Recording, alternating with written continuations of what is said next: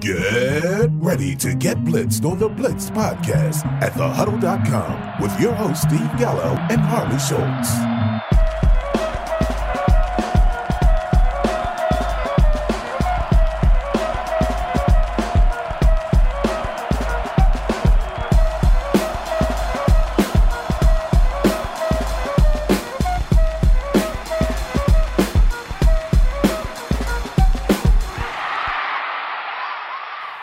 Welcome back to the Blitz Podcast. I'm your host, Steve Gallo, and of course I'm joined by my trusty sidekick, Harley Schultz. Harley, how's it going, man? Sorry, I was actually paying attention to the football game here because my Chiefs are facing their hated rival Denver Broncos right now. So if I'm a little distracted during the game, it's because of that. See, you're doing it right and I'm doing it wrong because I got the game on, but it's behind me, and I don't have eyes in the back of my head. Well, you need eyes in the back of your head nowadays because, I mean, people are getting hit and blindsided and whatnot. So, I mean, there's injuries abounding everywhere, as I'm sure will be talked about during the news. Man, I'll tell you what, before you get to the news, you talk about getting hit and all that kind of stuff. I feel like I've been hit by Khalil Mack and J.J. Watt. And I don't know, throw Reggie White in there back in his heyday too. You know I'm a little anal when it comes to my lawn, right? Yes. You've seen those pictures on Twitter and stuff, I'm sure.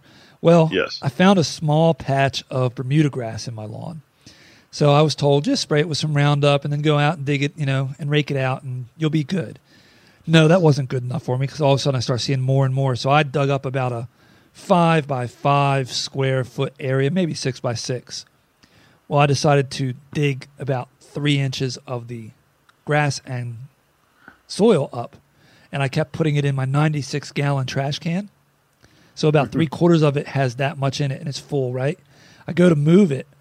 Doesn't go. Good luck with that. Doesn't move. I'm like, oh, got to put some rear end into this, right? So you get up on your toes and give it a little yank. I got it. Oh, no, wait. It's come. Yeah, got to the point of no return. I couldn't hold it. It fell on me. It pinned me under it. Ow. And I was lucky that I was just like, first I was like, oh my God, what the hell just happened? So I know I've got my cell phone on me. I pull it out. I'm starting to pull it out, I should say. And I hear, Steve, you okay? No, I need help. I thought it was my neighbor from across the street. It was a neighbor that was across the street on the other side who is 6'5", 250 to 275-ish, if I had to guess. Yes. He lumbered on over to help me. He couldn't pick it up. He struggled. So I'm sitting there trying to give a little leverage so he can get it, and I had to squirm out of it. I don't know how I didn't break anything. Seriously, I could have snapped my leg that easily. I was lucky. I'm still sore as hell today, but practice care when you do lawn work and don't try to move 600-pound trash cans with dirt in them.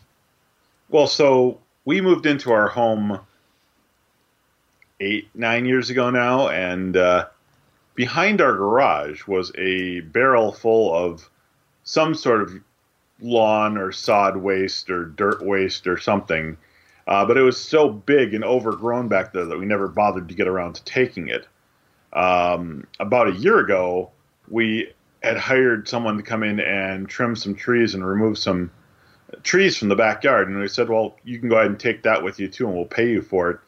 And they had to get out 3 or 4 guys to lift that. Again, it was a rain bucket sized barrel up from the ground into a pickup truck.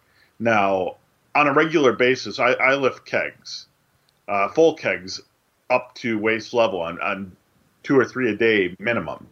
So I'm used to lifting heavy loads, but I can only imagine what it would feel like if you were pinned underneath a pile of kegs or underneath something like that's heavy. Yeah, I mean, I was pinned under 2 Indomitian Sues or something like that, basically. The other thing too is after he got me out, I collected myself. Okay, yeah, I'm just sore. I didn't break anything, not hurt, didn't tear anything.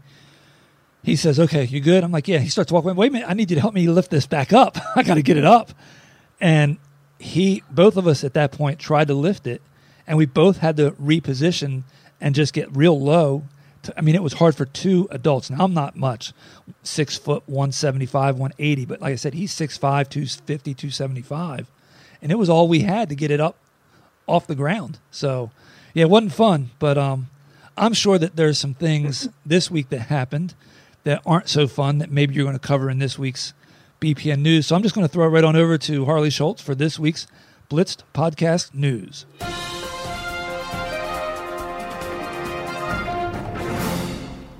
Thank you, Steve. Despite throwing for over 1,200 yards in the first 3 games of the season, Tampa Bay benched Ryan Fitzpatrick midway through their Week 4 smackdown by Chicago. The team has already announced that Jameis Winston would start Week 6 when they return from their bye. That shouldn't come as a surprise, seeing as how Jameis has a history of grabbing things that do not belong to him, like crab legs and Uber driver breasts. The beat goes on for NFL tight ends as Rob Gronkowski sustained an ankle injury, cutting short his afternoon Sunday and putting his Thursday appearance in jeopardy. In addition, Tampa Bay appears to have lost co-starting tight end O.J. Howard for the immediate future with an injured MCL. Not to mention that Tyler Eifert Joe Theismanned himself. In response to all of the tight end injuries, Zach Ertz and Travis Kelce have asked that their respective teams officially change their position to split end. Ezekiel Elliott absolutely abused Detroit to the tune of 240 combo yards last week. The Packers, Saints, and Dolphins are next up for the Motor City Kitties. So, Aaron Jones and Alvin Kamara are must-starts. It is even safe for us here at B.P.N. News to make the bold proclamation that even the elusive Kenyon Drake is in fact not a bench grade against Detroit. Ronald Jones made his debut Sunday carrying the ball 10 times for 29 yards, or roughly the total number of yards accrued by Peyton Barber over the first 3+ games. And finally, Josh Allen's carriage turned back into a pumpkin. This has been your BPN News Update. Man, that's some harsh stuff. Thank you. It was a harsh week. And I don't mean harsh in terms of it was rough, because what would have been rough would have been playing on defense this week, because there were points scored in pretty much every game. I mean, every game became a point orgy this week. Yeah, don't even. You know what? I'm not even going to talk about the Cleveland-Oakland game. Not going to do it. How about the Indy decision? It didn't shock me. I think that it's something like, it's kind of like goes back to when Belichick went for it on fourth and whatever it was with Welker back in the day against the Colts. Do you remember that? Everybody was like, that's not the right call to make. Yep. I think there's just part of you look where Frank came from, working under Doug Peterson, and it's the mindset that they have. And, look at what happened in Tennessee. He trusted in his players, and it rewarded them, and they're going to be better for it. I think even though it was a loss for Indy, it's a gain in a sense when you look long-term, what it shows that the coach believes in you. So many games went to overtime, and so many points were scored this week. It's mind-blowing. I mean, someone had looked at the point line on DraftKings for the Millionaire Maker this past week, and it was over 160 for the pay line on 50-50 style games. So that gives you an idea how just crazy and ridiculous the number of points scored this week was. You've got for me, I actually did very, very good on a couple of my funky lineups that I put out there, including one where I stacked the Chicago Bears. That's nice. I just lost my train of thought that quickly. See how that goes? What the heck was it? It happens. You may have like some sort of CTE from the weight of the thing landing on top of you. Yes, all my blood was forced into my head this time. I shouldn't have said that. That's bad. Never mind. Somebody's going to, I could be a meme on the radio. Okay, let's just, you know what? It's this week. First of all, let me say this. We're 4 weeks in the books. That's a quarter of the season. That means more than a quarter of the fantasy season, since nobody should go that far before the playoffs, I should say. I mean, we're entering week 5. Week 5. And if you're in a survivor pool and you're still alive, that means you skipped week 4? Yeah, or week 3. Yeah, exactly. Maybe week 2. I know what I was going to say. You're talking about the offensive output and stuff like that. I think it was Scott Kazmir tweeted something along the lines of the former Tampa Bay pitcher. No, guy that works for FO, Fantasy Outsiders. Okay. Maybe I'm pronouncing his name wrong. I apologize, Scott. Anyway, he had something that said something like, in the fourth quarter and overtime, the Browns and the Raiders combined for 15 possessions. Ugh. Possessions. 15 possessions in a quarter and a abbreviated quarter. That's a lot. It really is. But, I mean, you talk about two teams. It was kind of one of those things. It's like, who wants to win at least type of thing? Yeah. Well, I mean, defenses just don't seem to care anymore, with the exception of maybe like a few. There's some few big play linebackers out there that obviously care a little bit more than others. I mean, so I was watching I do work part-time for a production crew that does high school football games here in the Twin Cities. And I personally saw this one play. It was basically a hitch route by a tight end. He turned up the field. Pass was thrown on the dime to him, which you don't usually see in high school.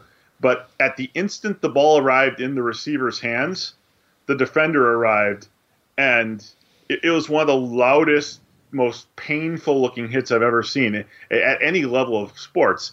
And then to see this, I mean, when it happened, it didn't look like it was a dirty hit or anything.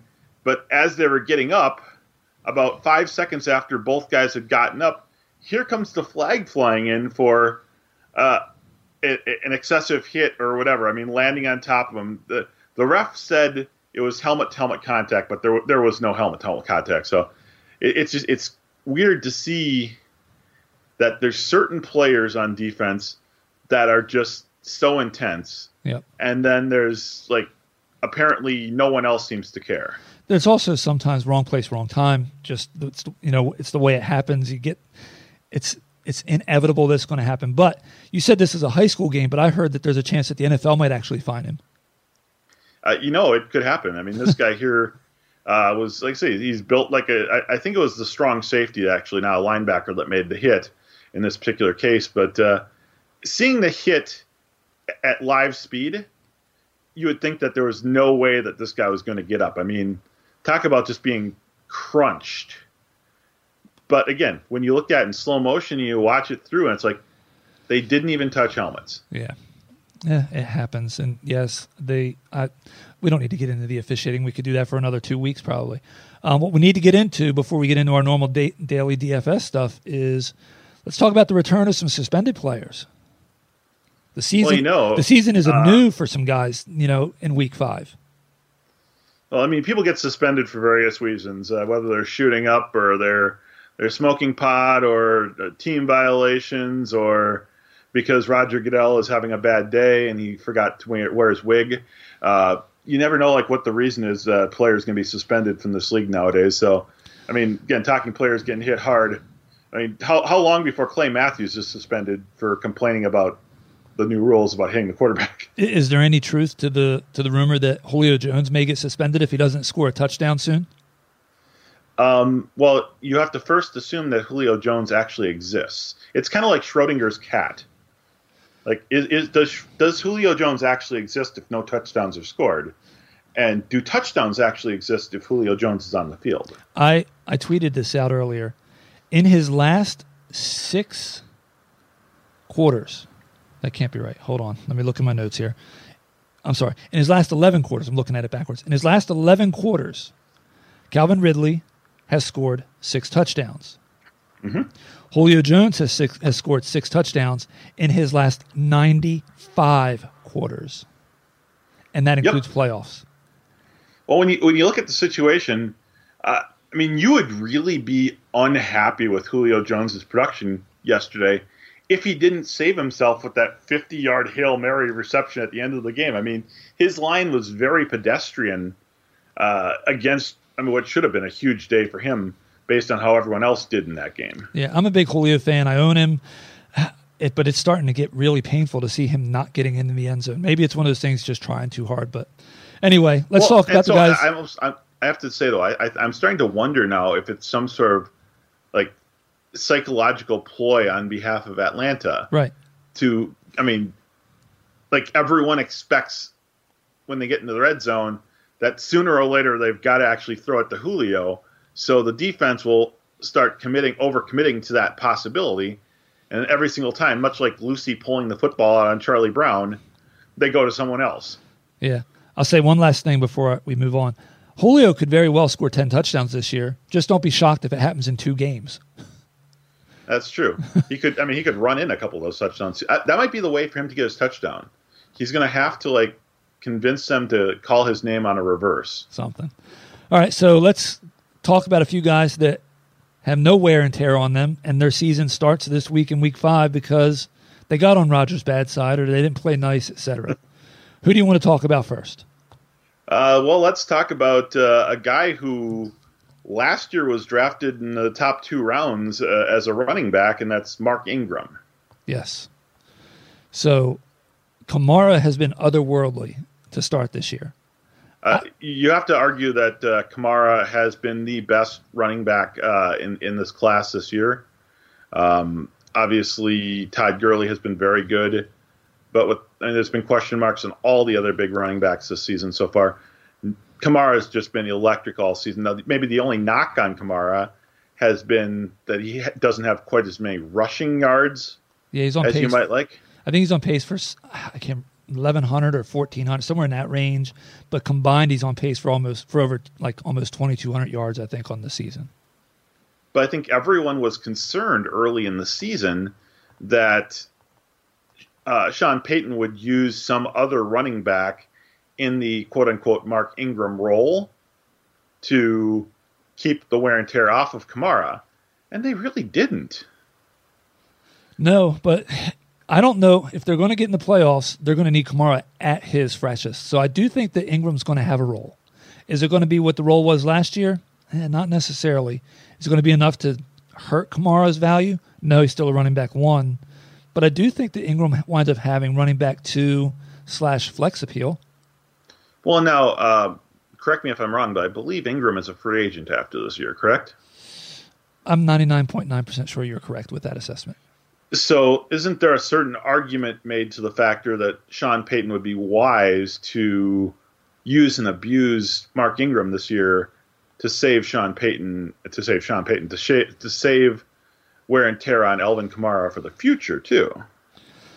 Yeah, I mean, that's always so tricky, though, because the NFL windows close so fast.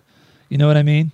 You're not guaranteed anything. Look at the Niners from a few years ago, how quick they went from Super Bowl contender to absolute garbage, and now they're starting, tick up, and then Jimmy gets hurt. But, I mean, I was going to say, you could say that happened to him between week 1 and week 3 of this year. Yeah, I mean, I guess I could see him getting a larger workload than what people expect, but in any event, you draft him, you spent pretty high capital to get him this summer anyway, even with this suspension.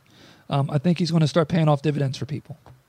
I think the big thing to remember with Ingram is last year, even with Alvin Kamara having one of the biggest first years in the league of any running back in history, Mark Ingram was still a top 20 running back by the end of the year. And they both posted absurd numbers. They both made it to the Pro Bowl. Yes, you're getting 4 games less of Mark Ingram this year, but at the very least, you have to consider Ingram a possibility in the green zone, so to speak, inside the 5 there. And I think that you're not going to want to start him as a running back 1. You're probably not even going to want to start him as a running back 2. He's going to be the guy you're going to be able to put in as your running back 3, fill in on the bye weeks, perhaps start at flex if you've got a flex spot in your league. Yeah, I mean, and look, he's missed 4 games, right? So that's going to screw up his end-of-year ranking, but I'd much rather have him for the last part of the season than have him for the first part and then lose out on him in the last 4 weeks we need him for the playoffs. So that's a silver lining in it. But I think he's somebody that's definitely fantasy-worthy, and I don't believe his appearance hurts Kamara that much. Hurts him some. Because, I mean, you can't lose touches and you can't lose fantasy points and not expect to lose, value, but his value is just so through the roof, it's still going to be good. So you wouldn't suggest selling high on Kamara right now? No, I wouldn't. I mean, what would be high enough? Good point. What would it take? Would you take? Oh, you're not getting Gurley for him, right? So would you take a Dalvin Cook and OBJ and a Julio? Would you take those three? I think the person who had those three wouldn't trade all three of them, but maybe two of those guys for him. But would you take two of those guys for him? Would you take Dalvin Cook and one of those wide receivers? I don't think so. That'd be a tough call. I think from a dynasty standpoint, I definitely would. Dynasty, yes, that's a different story. But people also fall in love with their assets. So remember I said last week about who would I trade David Johnson for? If you have him, I think you're stuck with him. You know what I mean? Somebody asked me that exact question on the radio this past Friday when I was on there, and I had to say, look, I own the guy, and I can't get rid of him for peanuts, and I'm not going to get as much as I want for him. So you just got to ride him and hope that you get enough from him. I think the easiest place to trade a guy like Kamara in would be in like a super flex type situation, or as we've mentioned, in a dynasty or a keeper format where you can get a couple of legitimate keepers, maybe even a couple first-round picks for him. Right. But even then, it's like you're trading an asset truly in his prime, so you'd have to get back a major haul. And again, if we're talking like two of a guy like Odell Beckham and you mentioned Dalvin Cook. Someone like Christian McCaffrey, maybe you're. Yeah, and I still wouldn't do that because he's. Those, not Cook as much, but McCaffrey just has to have, everything has to flow just perfectly for him to keep his value. So, okay. We square on him. A guy who's had some luck fall his way now, Jameis Winston came back into the game last week, midway through. You're talking about replacing a guy who threw for basically 1,350 yards through 3.5 games. I mean, I was asked this question on the radio also on Friday. They said basically, I think it was, I have Jameis and I have Fitzpatrick. Who should I start? I said, you can't start either of them. And this was going into this week. I said, for week 4, I said, I don't think you can start either of them because I think that if Fitzpatrick has one little slip up or they get too far behind, the team will go to Jameis because they're looking for a reason because they feel like they have to. That's exactly what happened. Well, I feel kind of sickened by that because realistically, when you think about it, Fitzpatrick, up until this past game, has been nothing short of spectacular. And that's what he had to be to keep his job, unfortunately. They faced a team in Chicago that is very, very good defensively. And again, they got behind quick. It was an early big lead, and I hate to think that they truly believe that the magic completely vanished from Fitzpatrick's season that quickly. I don't even think that's what it's about. I truly think it's about that they've hitched their wagon to Winston as their franchise quarterback, and the worst thing that happened to them was what Fitzpatrick was doing the first 3 weeks of the season, and that at some point they were hoping for a slip-up that wouldn't cost them a game, but be enough of a reason to put Jameis in to make it easy for them to not look like, gosh, look how much of an asshole we are for benching a guy that's thrown for 1,600 yards in 4 weeks now and taking us to a record of 3-1 or 4-0. How do you bench that guy? You don't. But that's it's kind of like the issue that you look at a team like Philadelphia had to face coming into this season. It's like your team just won the Super Bowl with a career backup quarterback starting the final 4 games down the stretch for you and getting you into the playoffs and surviving some tough matchups and then beating the Patriots in the biggest game of them all. And then all of a sudden you're coming into the season and everyone just assumes that it's Carson Wentz's job again the moment he's ready. And and it was, and it is, but if you don't think that Wentz's trip to the field wasn't exaggerated by how poorly Foles had played in the first couple of weeks, you're fooling yourself. Exactly. The better he played, the longer it was going to be before Wentz got his job back. And he would still get his job back because the same thing like Fitzpatrick. Basically, if they slip up at all, that's all that has to happen. They have to be perfect. And that's unfair. The question then remains is, obviously, I know all of us believe that Fitzpatrick while he was a great story, he is a career segue quarterback, a career backup quarterback who can have some success as a replacement sometimes. But aren't we kind of getting to the point in Jameis Winston's career where yes, we don't know for certain if he's the type of quarterback that they should be saddling up to? Yes, and if you let Fitzpatrick go and he winds up keeping that job through week 6, then you get to week 8, then you get to week 10, you're not going to see Jameis this year, right? Yeah, and I mean, how many, was it 2 years left on Jameis's contract? Rookie contract? I think so. Him and Mariota both in a year before Wentz, right? Or year before Wentz. Yep. So they're year 3. Yes, I think that's what it is, 2 years left. I think they have to give him the opportunity to either sink or swim. I mean, you can't have like every situation where it's obvious. I mean, like Denver cutting bait on Paxton Lynch really quickly. You obviously have seen something or enough in Winston in the last 2 years to continue to have that faith in him, but I just don't know. I mean, him and Mariota, I mean, they were supposed to be the best class in a long time, and they both have kind of plateaued. Here's what we have. Winston is now auditioning for his job because if at some point, barring injury, and even with injury, if Fitzpatrick has to come back in as a starter for that team, Winston's done. Well, what is Winston's leash now? Don't know. It depends on how long they stay in the race, what happens with other teams. Dirk Cutter seems to be very clueless because he said that everybody should be fired, but he didn't quit. So let's quit talking about him now. Well, let's talk about someone that has a very, very long leash then that's coming back from a suspension. That's Julian Edelman. Yes. Criminally undervalued in drafts this summer, I think. And again, I mean, I was able to get him in the 12th, 13th round of best ball, and those type of drafts. It was crazy because, I mean, I think we've seen over these first 4 weeks how much the Patriots miss him and to a lesser degree Brandon Cooks too. But I mean, their offense looks so much more comfortable now that when they had Josh Gordon on the field this past week, just because it gave them another body on the field. But I mean, especially if Gronkowski is going to be limited at all because of his injury, I mean, Brady, he's going to be happy to have his binky back. Yeah, I agree. And really, we talked about it during the summer. I mean, it's 4 weeks. You got to find a way to get around them in the beginning of the season when it's easier to find more players because people are healthy. I think he comes back. He's not coming off an injury, which is key. He's not coming back from an injury where you have to worry about, is he going to be okay? Is the leg going to be the way it needs to be? Or is the shoulder okay? Blah, blah, blah, blah, blah. He's ready to get in and go. And I think he does, especially with Gronk possibly missing the game.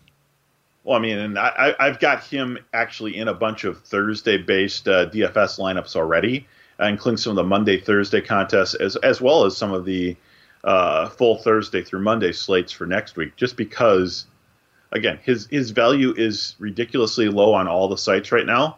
So if you're playing in those Thursday contests, or the contests that allow Thursday players, or even the showdown-style contests that they're featuring now on FanDuel and on DraftKings, his price is small enough that you can get him in there. And he, just coming in for the first time, he could easily catch 10 passes this week. Yeah, I mean, I own him in every one of my redraft leagues this year except for one, and he got sniped right in front of me just about when I was ready to take him. I think he went 2-3 picks in front of me. So yeah, I mean, I'm all in on him. I think he comes right in, and you're going to get low-end wide receiver 1 numbers at worst. I think he helps Josh Gordon. I think Josh Gordon helps him. It both helps Brady, and it's not going to hurt the running game either. Exactly.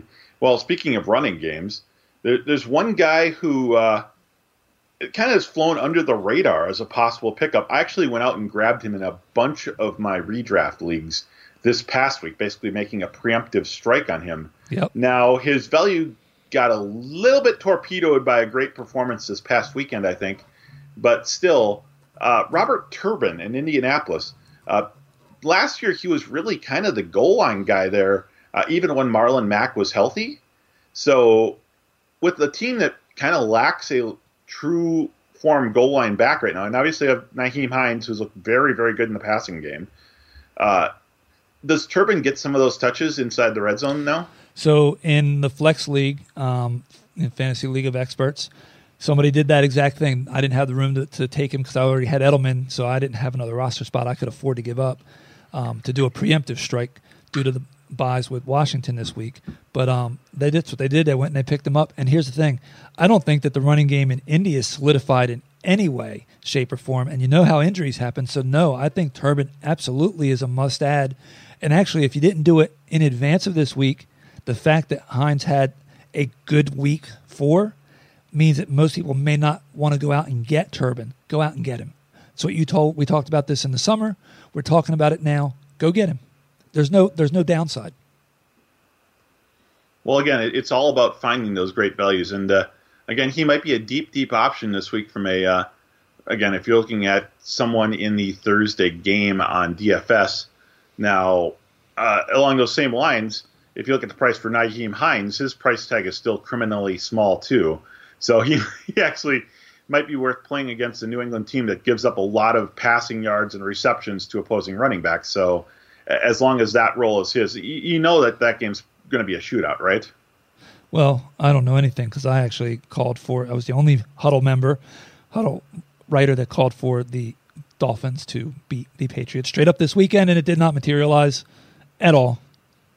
I don't want to talk about my predictions on that this week. I had a pretty rough week for the second week in a row. Yeah. In terms of picking the games, fortunately, like I said, I had a really great day, though, in terms of picking my starting lineups, including stacking a bunch of guys from the Bears in a couple lineups, and also my trust in the likelihood that Zach Ertz and both him and I thought it was be Dallas Goedert too, but both of them didn't have the big game. It was just Ertz against a traditionally tough against tight ends team, but he actually had a really great game, and I was happy to put him in my lineup.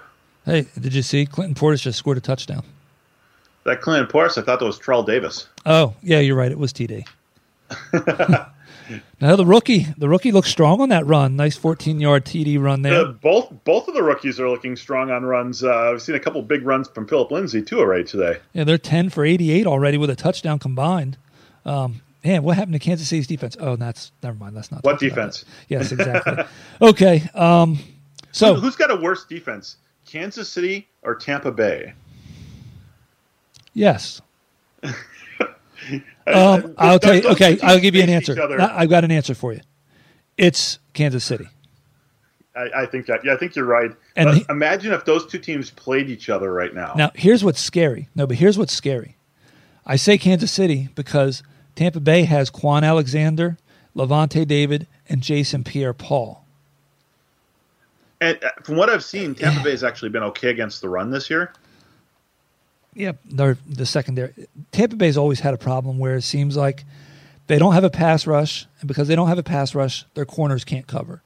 Or they'll have a pass rush, but then the corners can't cover, so then the pass rush doesn't have enough time to get there. It's people don't realize how those two things, help each other.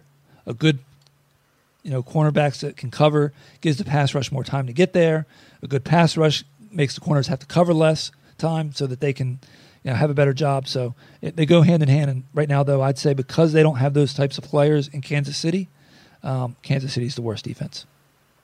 Yeah, it's been pretty bad. And, I mean, you can look at various elements. I mean, Detroit, worst defense in the league against the run by far. I mean, going into a couple weeks ago, Buffalo had that right attached to them. But I think it's very clear after last week that Detroit couldn't stop the blind sisters of the elderly nunnery in a football game if they tried to run against them. So it's just, know who the obvious plays are and take advantage of it when you need to, because I started all those guys against Tampa Bay just thinking to myself, it's like, you know what? No one's going to be on Mitchell Trubisky. As it turned out, there was actually a fairly solid ownership rate on Trubisky on each of the major sites. I was able to get him very lowly owned on fanball.com, which was really nice because in their mini Take Me to Church challenge, I finished in fourth place in that this past weekend just because I think he was only about 6% owned in that one. So it was a much smaller field to play against, less ownership of the odd matchups. But putting together that stack with him and Gabriel and Robinson and Burton, and with all the tight ends going down, Trey Burton might be your number 3 or 4 tight end right now in the league. Yeah, and hey, Taylor Gabriel on the radio show I do on Fridays, I was asked for a sleeper, and I said Taylor Gabriel, book it, scores at least 1 touchdown this weekend. Well, Tampa's, I mean, as good as I should say, as bad as they've been, yep, they have been abhorrent against number 2 wide receivers. Then, of course, Chicago lost Anthony Miller to the shoulder injury, elevating Gabriel into that clear number 2 role. And you're right. I mean, he went big. He went big this week. And a lot of people are going to say, oh, well, let's go pick up Taylor Gabriel. Hold your horses on that. It was against Tampa. Don't jump to conclusions based on how one team does against one of the worst teams in football. It's just not a good move from a redraft standpoint. Don't waste your waiver wire going to pick up Taylor Gabriel, because he's still the number 2 option on a pretty bad offense. And when Miller's back, he'll be the number 3 option again. Did I mention that radio station was in Tampa too?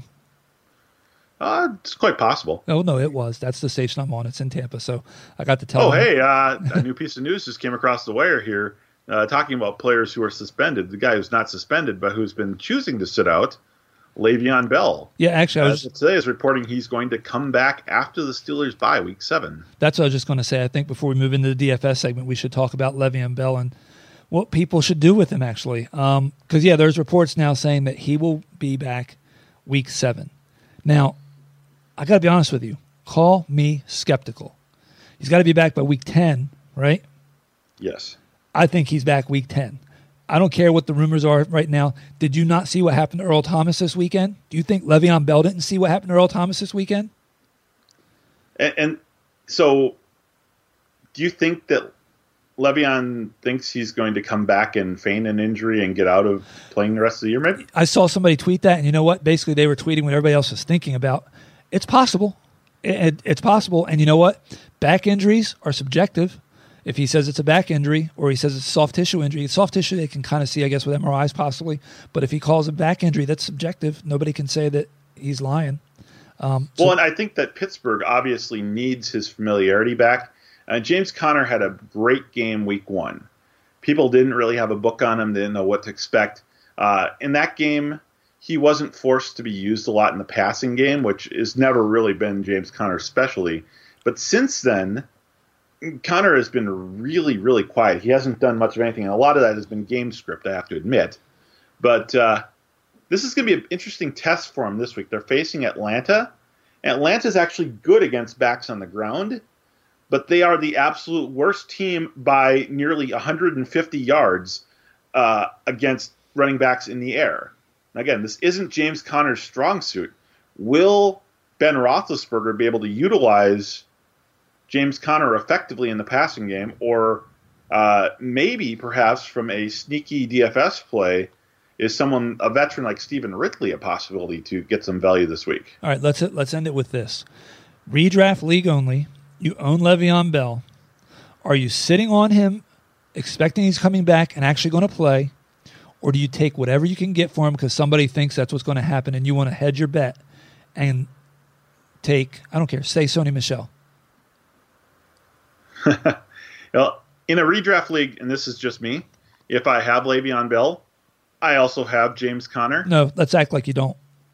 But even if you do, even if you do, let's just say you do. Now they're going to split carries possibly. That's an option. That's not going to happen. When Le'Veon's back, it's Le'Veon's backfield, and Connor's going to go back to carrying his jockstrap in the locker room. That's about it. Okay, so are you keeping him or are you moving him if you can? I'll keep him. I want to have Le'Veon Bell in the playoffs in a redraft league. Much like David Johnson in the conversation last week, I would have to be blown away. Much like the Steelers are saying, if they're going to trade him, they're going to have to be blown away. They want to get Le'Veon Bell when it matters. And we've seen over the last 3 years that Le'Veon Bell doesn't need a preseason to get ready. Not worried about He that. always comes in right at the last week, and he always goes in and immediately does really well. I don't buy that he's reporting, and I don't buy that when he reports he's actually going to play, because I think that he could feign an injury. So I'm selling him. I know that gives our listeners no help at all because you're one way and I'm the other, but I'm selling him.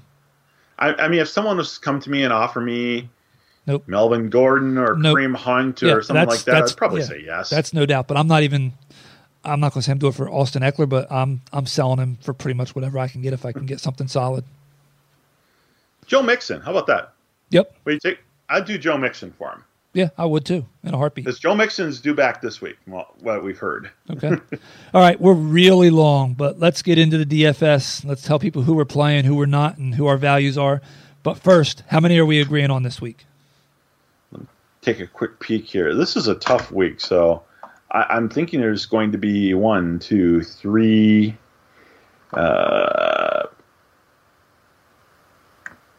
4, 5. I would say 5. That's the number I had too. So we're both stuck on 5. I'll take the over. How's that? I'll make myself really have. You have to give me better odds. Sure, yeah. Again, this week was. I think there's some obvious ones, and I actually avoided a couple ridiculously obvious ones on wide receiver, so that might be where we defer. But that's possible. Okay, let's start at a quarterback. I will straight up tell you that I was shocked at how low the prices were for quarterback on DraftKings. Yes. The DraftKings prices are ridiculously low this week at quarterback. So with that, I didn't feel like anybody's really being paid up for it, but I can't pay up for Ben Roethlisberger with how he looked in that second half. I don't care who he's playing or where he's playing, but I'll tell you what, give me some Phillip Rivers at home against that Oakland team that just gave up how many points to Cleveland?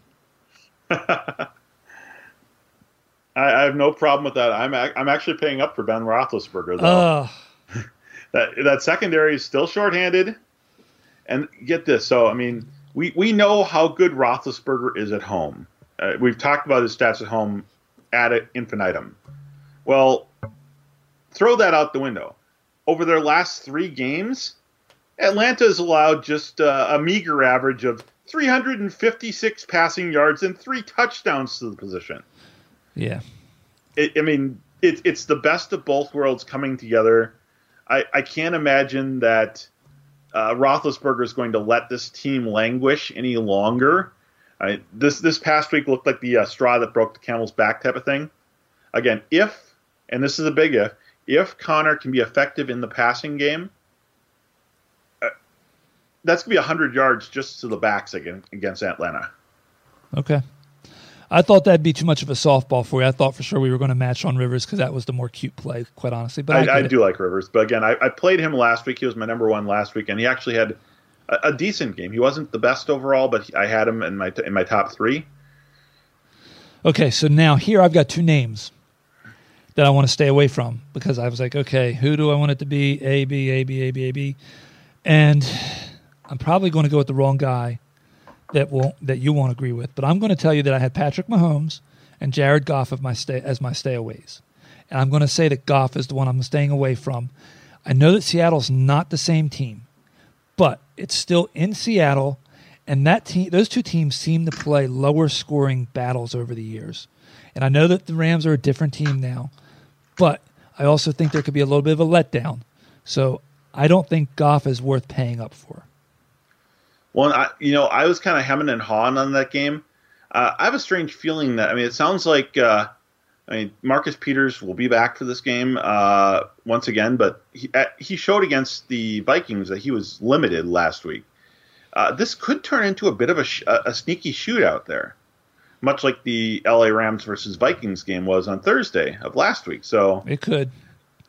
I didn't want to give him a negative grade just yet, but I can certainly see where you're getting at with that. They do have a history in that division of playing lower score games. The guy I'm staying away from, and I did think about Patrick Mahomes.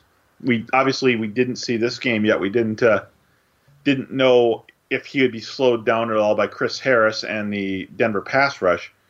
But the guy I'm staying away from is Aaron Rodgers at Detroit. Okay. And here's why.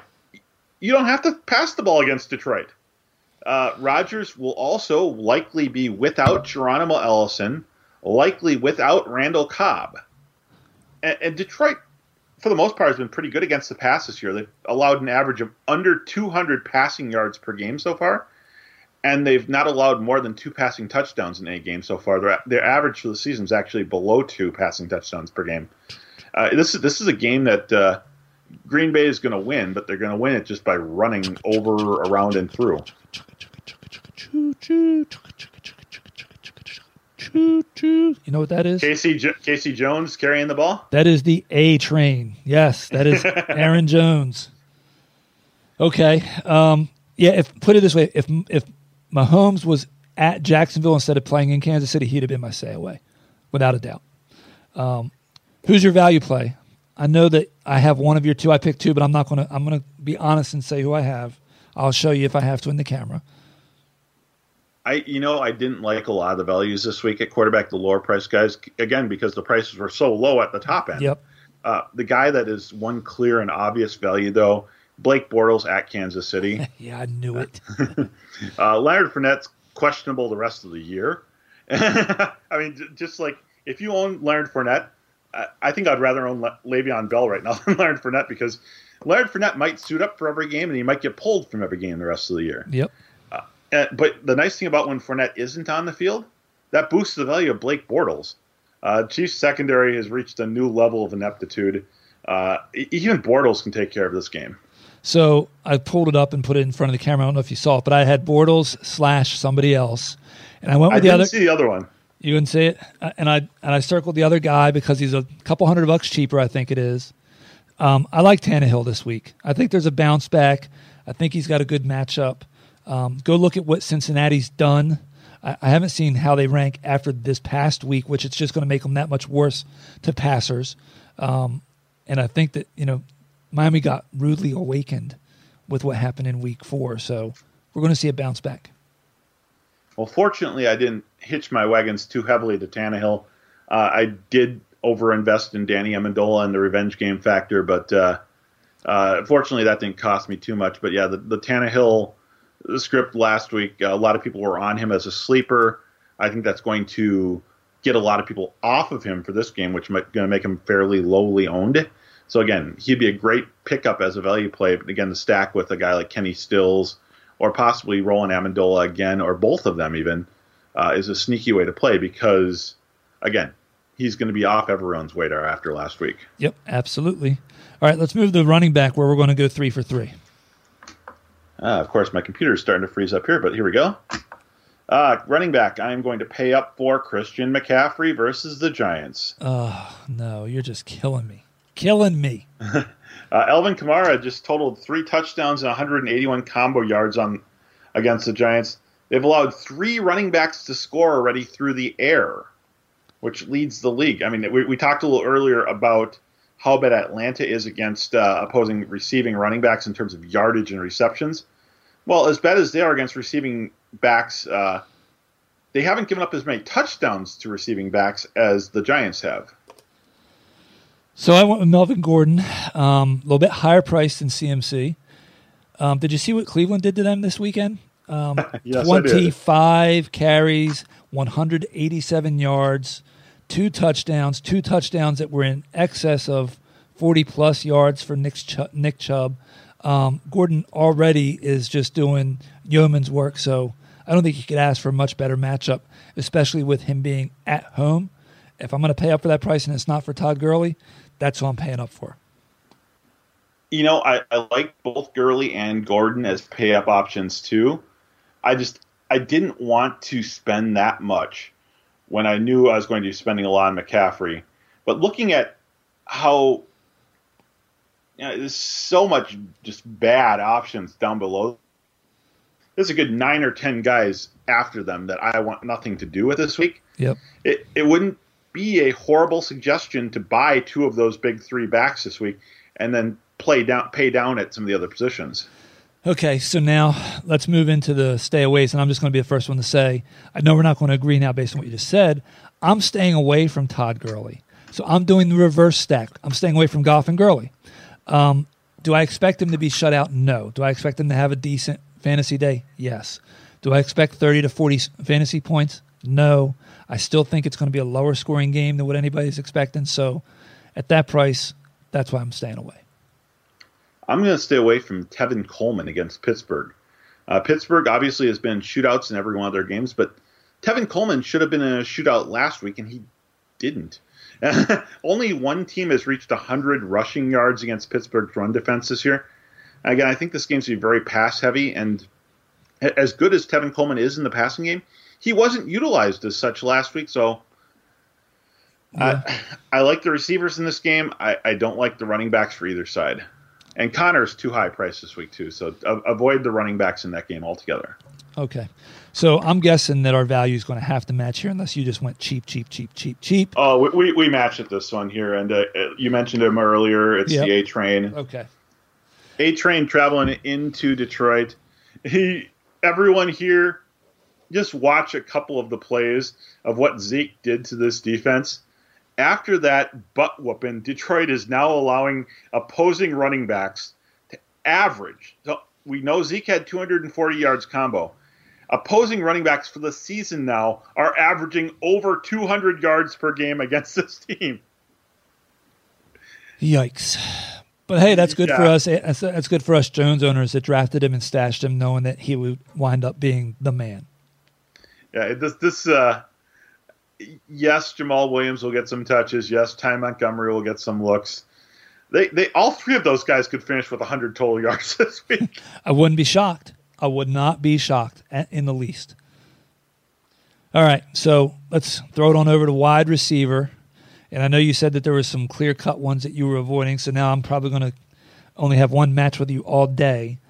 But I did give serious consideration to saying I was going to pay up for Julio Jones.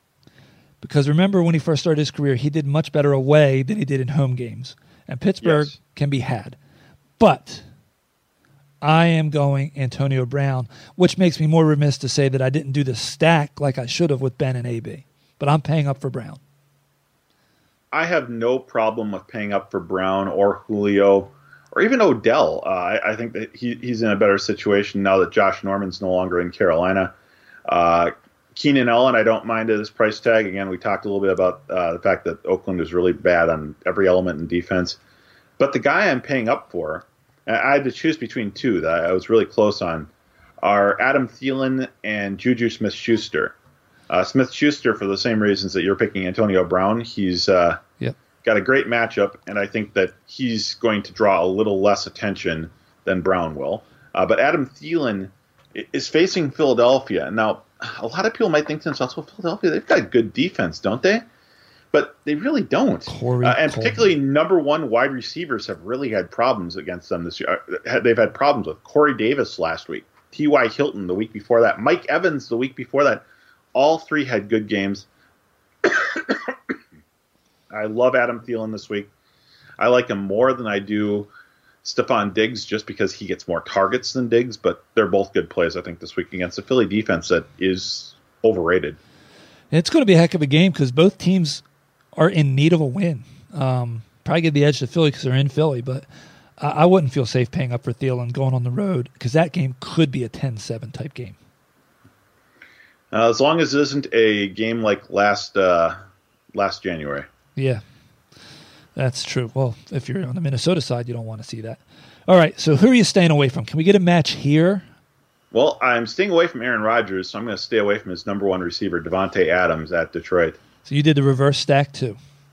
With Cobb and Ellison both likely out, Adams is going to be triple teamed this week. One of those three guys that's going to be triple teaming him is Darius Slay, who probably could cover Adams on his own, but he's going to have double help now, too. So I want nothing to do with any part of that passing game other than maybe Ty Montgomery. And the guy I'm staying away from, his quarterback's having a heck of a year so far. But A.J. Green is going to be going up against a Miami team that I think has an underrated cornerback on it that could limit him severely. So he's the guy I'm staying away from this week. You know, Xavier Howard, by the way. Yeah, no, I agree. I like Howard. I was looking up some stat, though, that made me want to start Green this week. And I think it had something to do about number one receivers against them. I'll have to look that up again. I'll post something on Twitter for our listeners about what the stat was. But number one receivers, for whatever reason, were doing good against the Miami defense this year. So okay, I loosely gave Green a starting grade, but I will do a little more digging too because yes, I do agree. Xavier Howard's a very good cornerback, and I think that losing Eifert is a part of it also because now there's one less weapon. So, all right. This is where we might match his value play. No, I don't think so. But go ahead. I'm going to ride the train here, so to speak, with Calvin Ridley at Pittsburgh. Pittsburgh really can't stop anyone through the air. Each of their last 3 opponents' wide receiver teams have teamed up to accrue more than 200 total yards. Sarkisian obviously won't throw the ball to Julio Jones in the red zone. So I think you just got to keep putting in Calvin Ridley as long as his price is only $5,800. This is like Kenny Galladay the first 3 weeks of the season. Yeah. Calvin Ridley's price hasn't jumped up yet, so take advantage while you can. I mean, see, and I didn't look at anybody. I didn't look at anybody above 5K. So no, we're not going to agree. I had to try and stay sub. I went with somebody that I thought there was a chance that you could stack since you were playing somebody else as a value play, but I'm going with D.D. Westbrook. Mm-hmm. He's going on the road, but he's playing that Kansas City defense. So, he had 13 targets this past week. 13. Maybe he's got a good I like that. I mean, you could look at any of the guys from Jacksonville, possibly the stack Bortles. Or you can Moncrief, you could go Keelan Cole. If you're talking the Pittsburgh game, you can also look at a guy like Mohamed Sanu in that price range. Other names that I really, really like this week, Jarius Wright against the Giants, who can't cover anyone beyond number 1 receivers. Jordan Matthews against the Vikings, operating in the middle of the field, where they really don't. I mean, the middle of the field defense for the Vikings right now is a complete and total con job. It's horrid. Yeah. That's why Ertz is in line for a good game, I think. So, want to move it on over to tight end? Nice little segue there to my pay-to-play tight end, Zach Ertz. Ah, we agree again. 2 words for everyone. Anthony Barr. Look him up. Now we just have to agree on the next 4 tight ends so that I can win my over. Oh, that's right. There are only 2 others after this. Anthony Barr in coverage is just horrid. The only thing that's going to hurt Zach Ertz this week could be Dallas Goedert. That's it. Yeah, and Alshon Jeffrey. But I don't think they will. I thought that the return of Alshon Jeffrey wouldn't have a huge effect on Goddard, but it did. Yeah. So, I'm with you. Ertz is who I wrote down because I don't want Kelsey against that Jaguars defense. Or 2 for 2 against tight ends. Then Jacksonville does have a very good deep. And you know what? Is he the worst of the best? Possibly.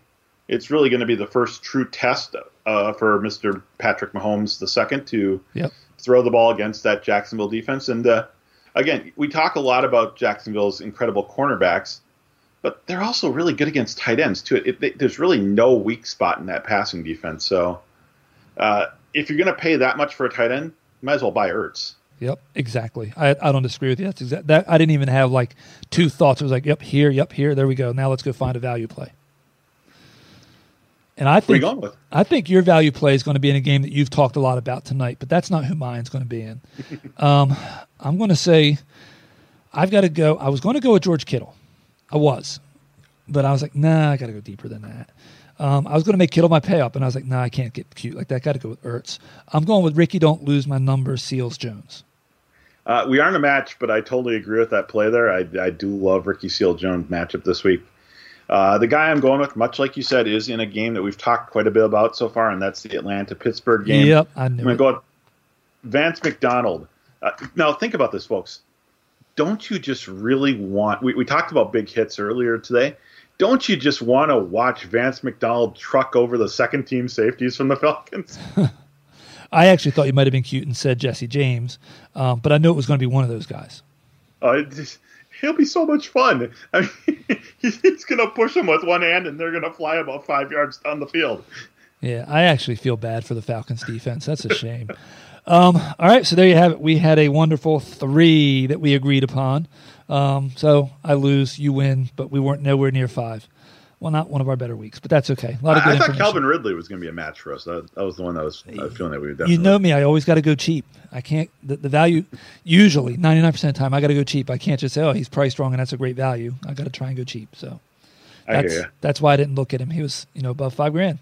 But yes, that's usually I say don't chase the points. At this point, beep. Go chase the points. I might have to. Where's our 5-second delay? I might have to edit that one out. That was a bad one right there. Woo! Yep, that one slipped. That's the first of this year. Maybe last. I didn't think I had to edit one of those out last year either. Exactly. Blame it on the alcohol, right? Hey, no. You know what? Blame it on the CTE from the bucket falling on you. My F-bombs are as rare as Julio Jones TDs. With that, I'm going to say make sure that you are, if you're listening to us on iTunes, subscribe, rate us, all that good stuff. Leave us a good review.